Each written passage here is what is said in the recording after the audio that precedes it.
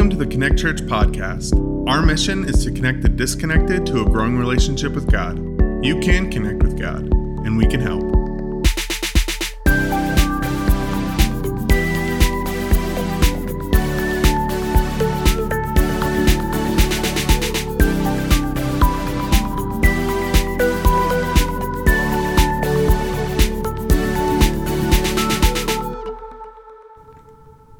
Merry Christmas, Connect. You know, if it's your first time joining us, I want to extend a special welcome to you. Thanks for tuning in. We'd love for you to join us in person at one of our worship services. We meet at 10 a.m. on Sundays at the Lone Tree Rec Center, and you are always welcome. Now, let's be honest, church at a rec center is probably not what you pictured. It's certainly not what I would picture if I was going to a gathering, but you know what? I get it, because when I was in 8th grade, my parents dragged me to a new church in town that met in a movie theater. Not what I pictured either. And I say dragged because as a 13-year-old, it was not where I wanted to be. But I didn't have a choice, so there I sat week after week. And week after week, I actually experienced something that ended up changing my life and inspires even why I would want to share what I'm about to share with you today. Now, I don't know if your experience has anything been like mine, but much of life is not what we pictured. I know growing up, I was an athlete. I played basketball and baseball, soccer, ran cross country, played tennis, and I dreamed of being a professional athlete one day. Now, I didn't want to be a professional athlete just to ride the bench, like that's lame. No, I pictured hitting the game-winning shot, the crowd going wild. And then it happened. I got an offer to play tennis in college. I was going to get an athletic scholarship. I was a collegiate athlete. A significant step towards that dream. When I showed up to practice that first day in college, I noticed something. As I looked around, there were no stands for fans to watch from. And that actually ended up in my favor because you see, over those 4 years, all I did was lose. You could just say that my D2 tennis career was not what I pictured.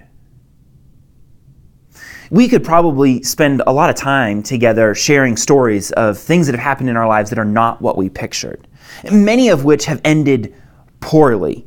The job wasn't what we thought. The leader we followed fell. The move didn't solve things. The relationship ended suddenly, not what we pictured. But sometimes, not what we pictured actually turns out better than we could have imagined. That door closed, but this one opened. That relationship ended, but this one started. That opportunity came to a halt, but this one was made possible. Could this Christmas be one of those opportunities for you? It may not be what you pictured, but could it be better than you ever imagined? I'm just going to put my cards on the table and say, I think this Christmas could definitely be not what you pictured, but better than you imagined, because that was the story of the first Christmas. And it's actually the Christmas story that changed my story. And I believe the Christmas story can change your story too.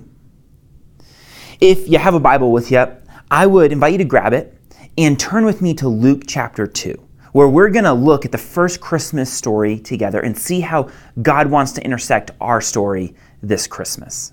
If you need a Bible, you can of course follow along in our free church app, where there's also a place you can jot down some notes along the way. In this series, The King Has Come, we have been tracking with the plot line that led up to the first Christmas. But we didn't pick it up just days, weeks, or months before the first Christmas. We actually picked it up about 1,000 years before the first Christmas, because it was around that time when the first Christmas wish of sorts was made. You see, the people of God, the Israelites, they wished for a king. God had led his people as their king, but they wanted to be like all the other nations, so they wished for a human king.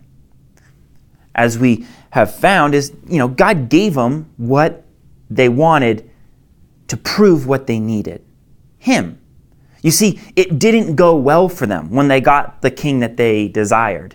And then that continued for a very long time. You see, this wasn't just a hard lesson for the Israelites to learn. It was a long lesson for them to learn. And today, we're going to pick up the Christmas story on that first Christmas day, because it's here that God grants their Christmas wish in a way that they want and need, but not in a way they expected. As we jump in, let's pray and ask God to speak to us and intersect our story. Lord, we come before you. We thank you for the opportunity to open your word, to learn about the true reason for Christmas. And we would ask that whether we're familiar with this story or unfamiliar with it, that you would speak to us, that you would intersect our story in a way that's meaningful and life-changing. In Jesus' name, amen. Picking up the story in Luke chapter 2, starting in verse 1 through 5. This is how the scene is set. In those days, Caesar Augustus issued a decree that a census should be taken of the entire Roman world. This was the first census that took place while Quirinius was governor of Syria. And everyone went to their own town to register. So Joseph also went up from the town of Nazareth in Galilee to Judea, to Bethlehem, the town of David, because he belonged to the house and line of David. He went there to register with Mary, who was pledged to be married to him and was expecting a child. Now, before we keep reading, there's a couple of things worth noting here. First being, Joseph and his pregnant fiancée, Mary, are on their way to Bethlehem. They arrive in Bethlehem, and Mary is expecting a child. Now, the reason this is important is Joseph is from the family line of King David, who we looked at earlier in the series, and Bethlehem is the town of David. You see, what we saw earlier in the series is that God promised David, the second human king of Israel, that one day his throne would be established, his house would be established, and his line would carry on that lineage of leading God's people forever. Luke is very particular about highlighting the fact that Joseph is from the line of David and he's going to Bethlehem, the town of David, because Luke wants us to know God's about to deliver on this promise that God made to David 1,000 years prior. A promise that had since been prophesied about hundreds and hundreds of times. One such prophecy that we often will read or see on, decorations, etc. at the Christmas time is a prophecy that's recorded in Isaiah 9. This is Isaiah 9, verses 6 and 7. It says, "For to us a child is born, to us a son is given, and the government will be on his shoulders, and he will be called Wonderful Counselor, Mighty God, Everlasting Father, Prince of Peace. Of the greatness of his government and peace there will be no end. He will reign on David's throne and over his kingdom, establishing and upholding it with justice and righteousness from that time on and forever. The zeal of the Lord Almighty will accomplish this." Like a kid anticipating Christmas throughout the month of December, the Israelites, the people of God, for not just a month, but for many months, many years, 1,000 years, they anticipated that one day the Messiah would come, the anointed one of God, and that he would reign for that time and forever. He'd bring peace and freedom to his people. You see, Joseph is from the line of David, and this is no small thing. And second, Mary is pregnant, and this is no small thing. Parents, am I right or am I right? Right now, my wife, Amanda, is pregnant with our third daughter. With our first daughter, Hannah, I could have told you the exact day of her due date, October 26th, 2017. We pictured what life as a family of three was going to be like. We were going to cuddle Hannah. She'd sleep like a baby. We'd limit her screen time because we weren't going to be like those parents. She was going to be just perfect. With our second, Chloe, I could have told you that, Amanda was due sometime in March of 2020. We'd cuddle her and she'd sleep sometimes. We'd limit her screen time. And, they'd watch like a little bit, only when we had to do something that we absolutely had to get done. Hannah and Chloe, they were going to be great sisters. They were going to share their clothes with one another. They're going to play nicely. With our third, I can tell you that the baby's going to arrive sometime this spring. We'll cuddle her when we can. We won't sleep. Our girls, they'll be watching TV, playing a game on a tablet. Because we will be bandaging owies, calming the crying, and refereeing fights. Because parenting is not what we pictured. But parents, can we agree that parenting is far better than we ever imagined? There's a lot of anticipation. There's a lot of buildup that goes into having a kid, having a baby. I mean, imagine what Mary must have felt when she found out that she was going to have baby Jesus. Luke records for us how Mary found out. This is in Luke chapter 1. It says, "But the angel said to her, 'Do not be afraid, Mary. You have found favor with God. You will conceive and give birth to a son, and you are to call him Jesus. He will be great and will be called the Son of the Most High.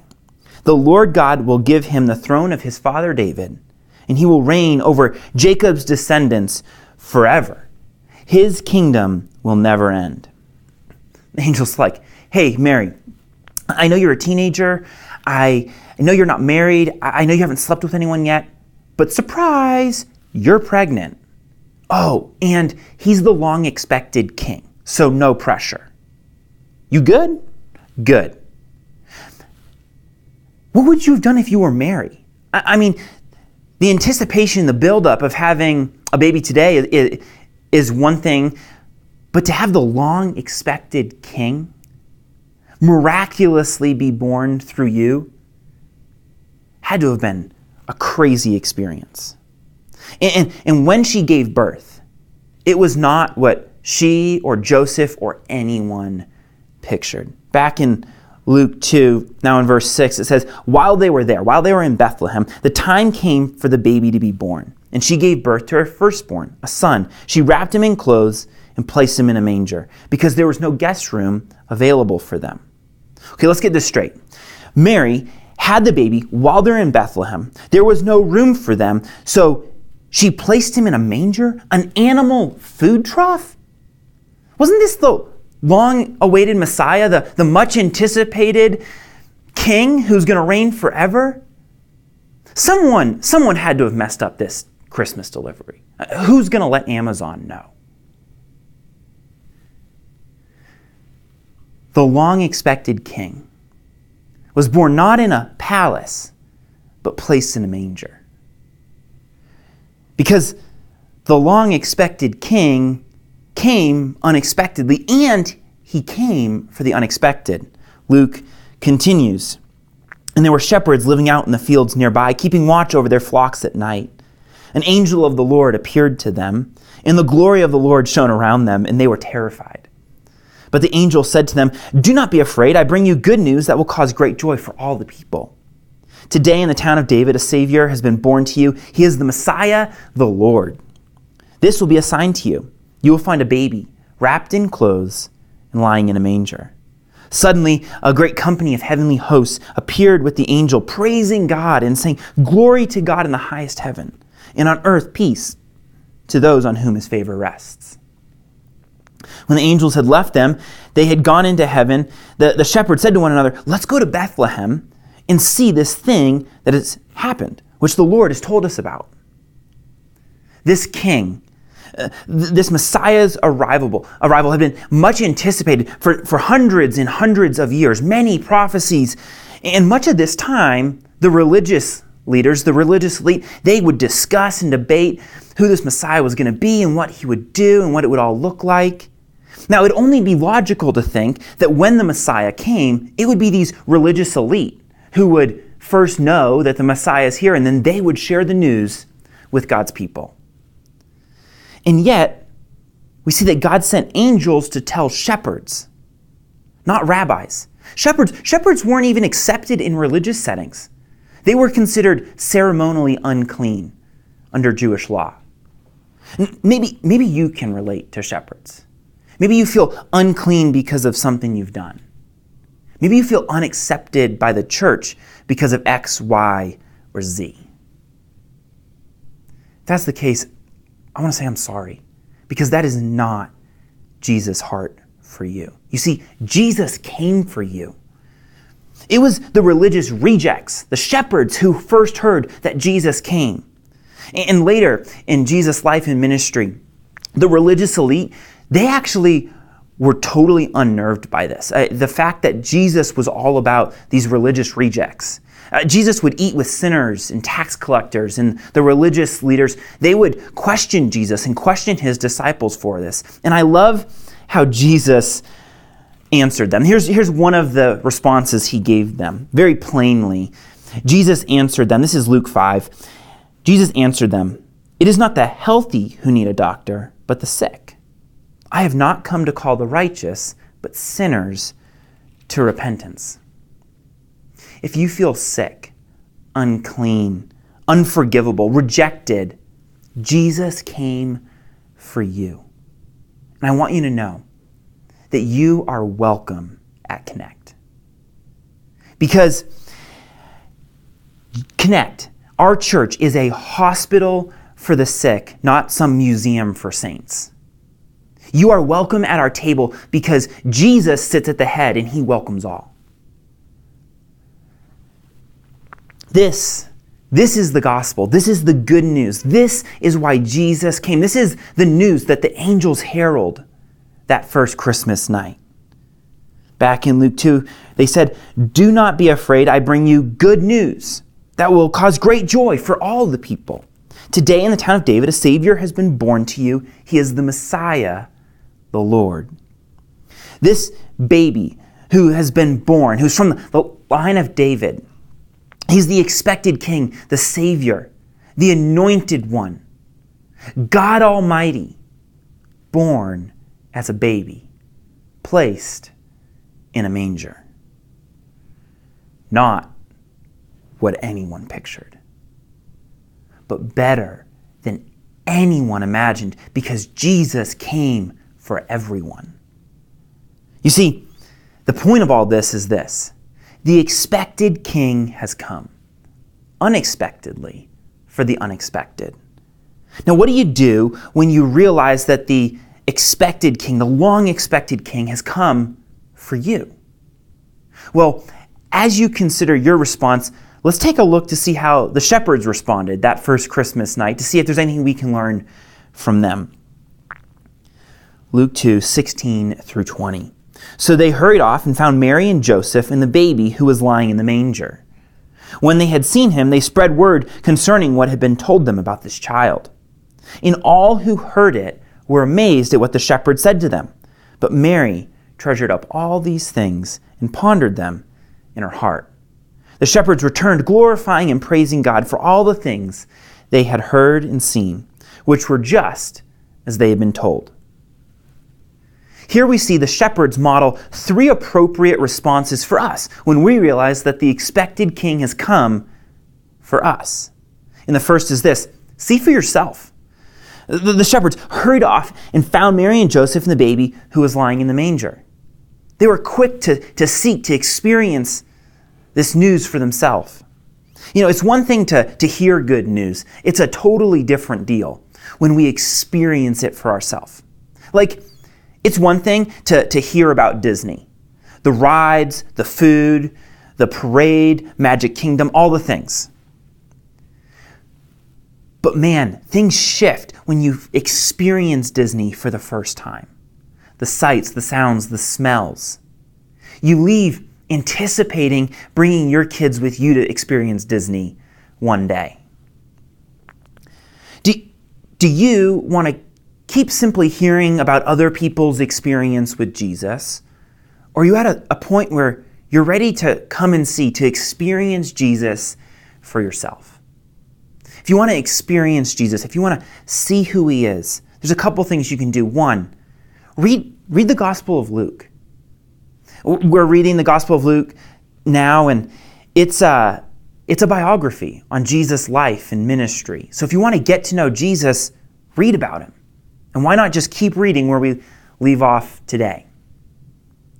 Or another thing you could do to come and see, to experience Jesus, is you could come to one of our worship services. We design our worship services to help you connect with Jesus, to grow in a relationship with him, and we'd love to have you. Come the new year, we're kicking off a series called Bullseye. It's all about shooting for what matters most with our life. And Jesus has a lot to say about that, and we're going to learn it together, and we'd love for you to be a part.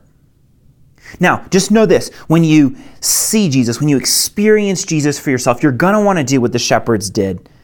And 2, share with others. Verses 17 and 18 tell us, when they had seen him, they spread the word concerning what had been told them about this child. And all who heard it were amazed at what the shepherds said to them. These guys were so impacted by what they saw, by what they experienced, that they had to tell everyone about it. And I got to wonder, did they have all their questions answered? Of course not. They're unschooled shepherds. They're religious rejects. They don't have all their questions answered. But what they did know was that if Jesus came for them, he came for everyone. And they wanted to tell everyone about him. Now, may this inspire us, whether we're reading the Bible for the first time by listening to this message, or whether we have a degree in Bible. We, like the shepherds, should be quick to share, excited to share, looking for opportunities to share our experience with Jesus with others. Now, this could look a couple different ways. Maybe you decide you're going to read the Gospel of Luke, but instead of doing it by yourself, one of the things that we say around Connect is following Jesus is better together. So what if you did this? What if you invited a friend to read the Gospel of Luke with you, and then you just talked about it so you could learn and grow together? Or maybe you haven't come to a worship service in person because you feel bad about walking in alone. I get it. That makes sense. How about this? Invite your neighbor to come with you. Then you get to experience the service together. So we're gonna see for ourselves. And when we see for ourselves, we're going to want to share Jesus with others.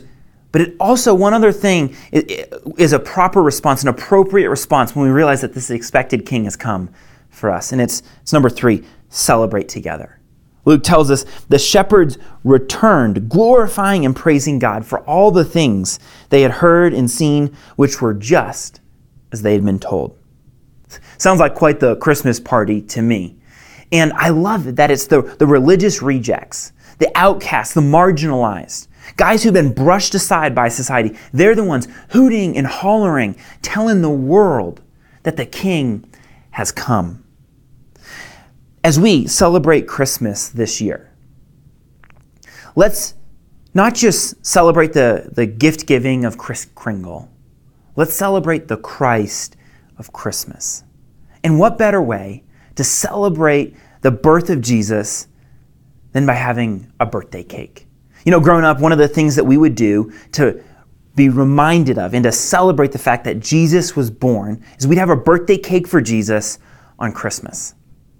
It's a great way for kids to remember the reason for the season. And I would encourage you, check your pantry or make a quick run to Sprouts or Costco or somewhere and pick up a birthday cake mix and add a birthday cake for Jesus to your Christmas spread as you celebrate with your friends and family this year.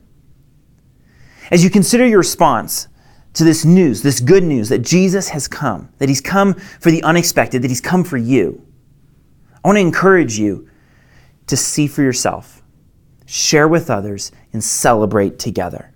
Because this is a great response, a great appropriate response, a celebratory response to this good news. Now, I've dropped his name a couple of times already. I couldn't help myself. It was the excitement. You'll have to forgive me.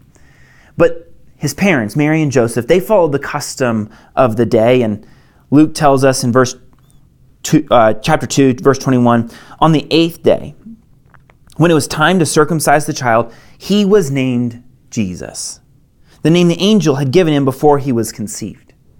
He was named Jesus. There's power in a name. Jesus literally means God saves. There is power in the name of Jesus.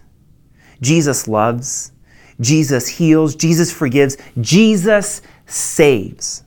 And Scripture tells us that salvation is found in no one else. For there is no other name under heaven given to mankind by which we must be saved. We are saved through Jesus and Jesus alone. Jesus saved me. I thought of myself as an athlete. That's who I was. That was my identity. But it was a lost cause. Oh no, I'm not an athlete. I'm a dearly loved child of God. I am forgiven. I am set free. I am saved, all because of Jesus. I always tried to figure out, where do I fit? Like, who are my people? And when I came to Jesus and experienced a relationship with Him, what I found is He accepted me. He invited me to be part of His church, His family, where I found belonging. I have purpose. You see, my closest friends now, they point me to Jesus. They help me grow in my faith. I've been gifted by God to do something, to make a difference, just like you have.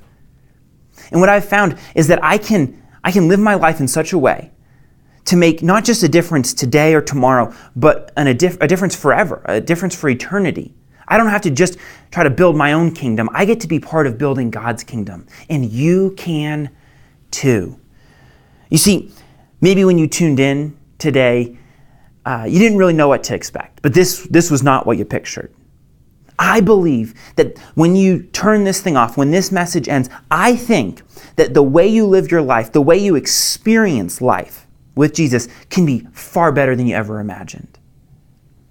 Because the expected King has come unexpectedly for the unexpected. He came for you. He came for me. And Scripture tells us that if you declare with your mouth that Jesus is Lord and believe in your heart that God raised Him from the dead, you will be saved. For everyone who calls on the name of Jesus will be saved. Jesus has saved me. Will you let Him save you? If you want to receive Jesus, if you want to receive this first Christmas gift, I invite you to pray with me. Right where you are, in your own heart, in your own words, you might choose to say something like this. Jesus, thank you for coming to earth.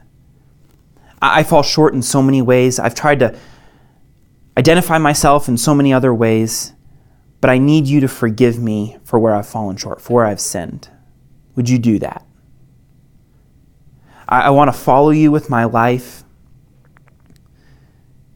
Would you please come into my heart? Would you change my life and help me to follow you? I believe that you came, that you died, and that you rose again. And I want to follow you with my life. In your name, amen. If you just prayed that prayer or something of the like, would you let us know? Because we would love to follow up with you. Our team would love to hear a little bit of your story, encourage you as you start following Jesus, and do whatever we can to help you follow Him as He has called us to follow Him. Something we say often at Connect is whoever follows Jesus finds life, because life is found in Him. Merry Christmas.